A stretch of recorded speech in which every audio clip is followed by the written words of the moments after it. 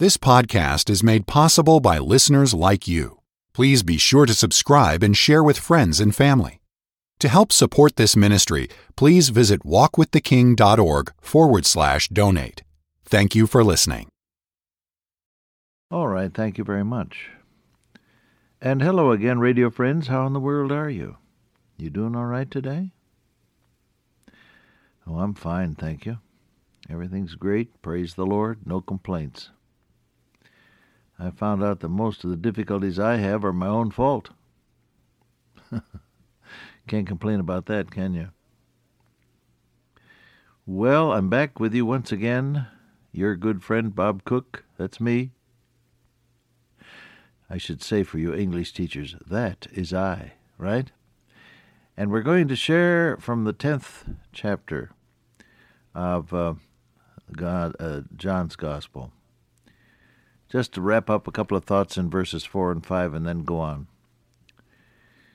It says, "When he putteth forth his own sheep, he goeth before them, and the sheep follow him, for they know his voice."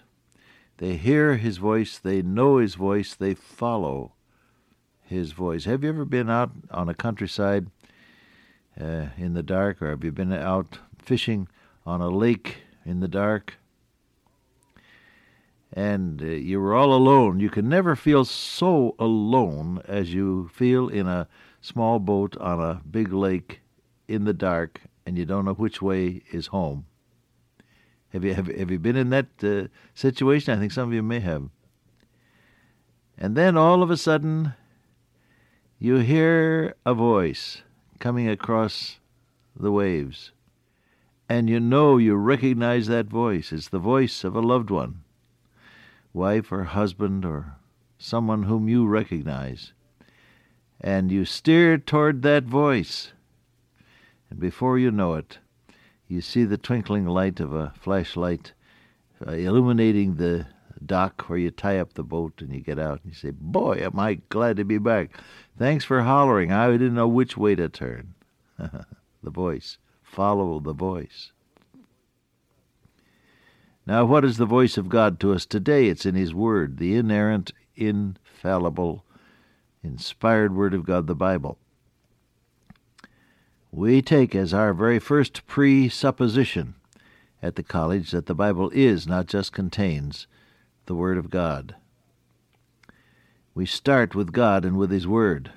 If you want to hear God's voice, you go to His Word, to the law and to the testimony, said Isaiah, "For if they speak not according to this word, it is because there is no light in them." How do you follow the voice? You go to the Bible, you read it, you pray over it. Then you listen. After you've prayed, after you've read and prayed and meditated and laid out your case before God, then you listen to what the blessed Holy Spirit who indwells the believer may say to your heart.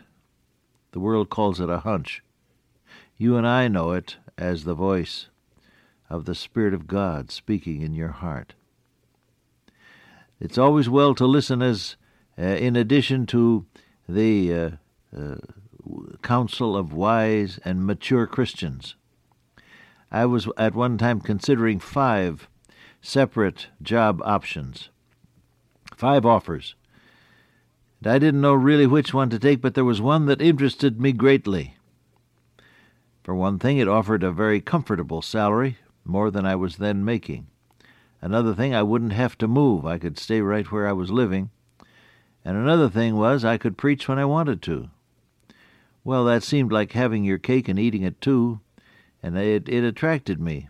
But I didn't feel comfortable with it somehow or other. And then there were other job options. There was a sales manager job, and there was a pastor of a church, and so on and so on. 5 different job options, and I was praying about them. And I went to see Dr. Culbertson, William Culbertson. We called him the bishop because he was a bishop in the Reformed Episcopal Church during the years that he served as a pastor in that denomination. So we always called him the bishop. And I came to see him one day there at the Moody Bible Institute, from which I myself had graduated back in the early Middle Ages. 1930 I graduated, can you believe it? Well, I started early, 16 years old when I started, so you can figure it out. And I went to see him, and I said, "Bishop, I need some help." And I told him my story, laid out the whole matter before him. And I told him which one of these job options attracted me, the one that paid well and that wouldn't make me move and that would let me preach now and then. It was, as a matter of fact, a quasi-political sort of a thing. I was supposed to be having an influence on the grassroots, the precinct level of voters, that sort of a thing. And he looked at me and he said, "Well," he said, "I know Bob Cook pretty well, and I just can't imagine Bob Cook in that kind of a job." That's all he said. But you know, that turned the tables there for me. I sort of lost the hankering for that job when I found that one of my dearest friends, Dr. William Culbertson, would say quietly, "I can't imagine you in that kind of a job." Well, as it happened, those things didn't materialize, and God brought another one before me, which involved being president of the college, and I moved into that situation in March of 1962 and spent 23 glorious years as president of that institution. But what I was saying is, sometimes when you want the voice of God, you go to the Word and you pray and you listen, but then look up a mature Christian friend, somebody who's been on the way for a while and knows when to speak and when to keep silent, and just see what counsel you may get from experienced, Spirit-filled people. That's been very helpful to me.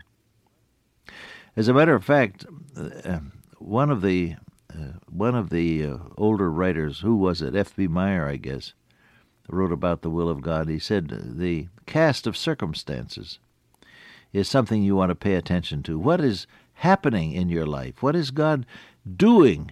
It may be that He's trying to speak to you by what He's doing. That has often, of course, been true in sacred history. Jonah is a case in point. Jonah refused to obey God's command to go to Nineveh, went the other way, went down and took a ship going in the opposite direction, and steadfastly refusing to hearken to God's call. So God sent the storm, and in the midst of the storm, Jonah realized that he was it. He said to the sailors, "You better toss me overboard, because I'm the reason for the storm." And then God had sent the great fish to swallow him up, gave him 3 days of subterranean prayer conference. And when he came out on dry land, a backslidden preacher is enough to make even a fish sick. It said the fish vomited him up. And when he came out on dry land, you may be sure that he was a strange-looking object, with his complexion now bleached with the gastric juices of that fish. But now he's willing to obey God, and he goes and preaches to Nineveh, and there's a great revival of all those people as they sought the living God and repented of their sins in sackcloth and ashes. God was talking to him through the storm. So you look at the cast of circumstances. What's happening here in my life? What is God trying to do in my life? Look around you and think. Small thought here. Beware of impulsive, knee-jerk reaction decisions when you're seeking the will of God and listening for God's voice. God is never in a hurry. And you don't have to say, "No, I feel this way. It's now 10:30 in the morning. I have to do something right now." No. If you're not sure, don't do anything. I think it's Norman Grubb that said the Christian soldier has the right to wait at headquarters until he gets his marching orders. Then he can go out into the field. Oh, go to the Word. Pray. Listen for the indwelling Holy Spirit to speak to you based on the Word. Listen to the counsel of mature Christian, Spirit-filled friends. Look at the cast of circumstances, and then just take your time and God will lead you. Do you know how I know? In all thy ways acknowledge him, says the Word of God, and he shall, not maybe, he shall direct thy paths. The steps of a good man are ordered of the Lord, and he delighteth in his way. Yes, you can be in the will of God and know it. The sheep know his voice. The obverse side of that truth is a stranger, this is verse 5, a stranger will they not follow, but will flee from him. There are certain times to run away. Paul said to Timothy, flee also youthful lusts. There are times, buddy, when instead of a prayer meeting, you better get on out of there. Flee fornication. Flee these things. There are times to run away, and there are times to follow.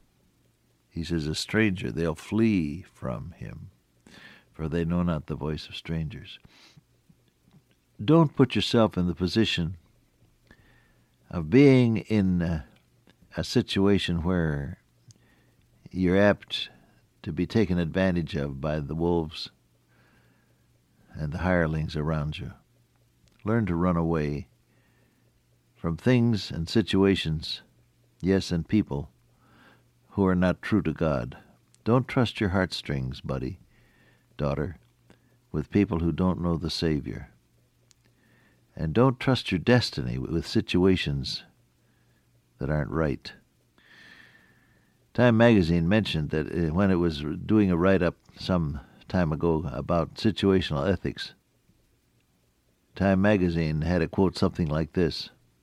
Said it's pretty hard to determine what is right and wrong on the basis of situational ethics when you're sitting in the back seat of a car with a pretty girl. Now, that's a secular magazine. They weren't being religious. They were just being realistic. Don't put yourself in situations where you're going to be pressured and possibly fall. Instead, learn to run away from things that don't honor your Lord. Back off from that which dishonors him. Pretty good idea. Jesus said it.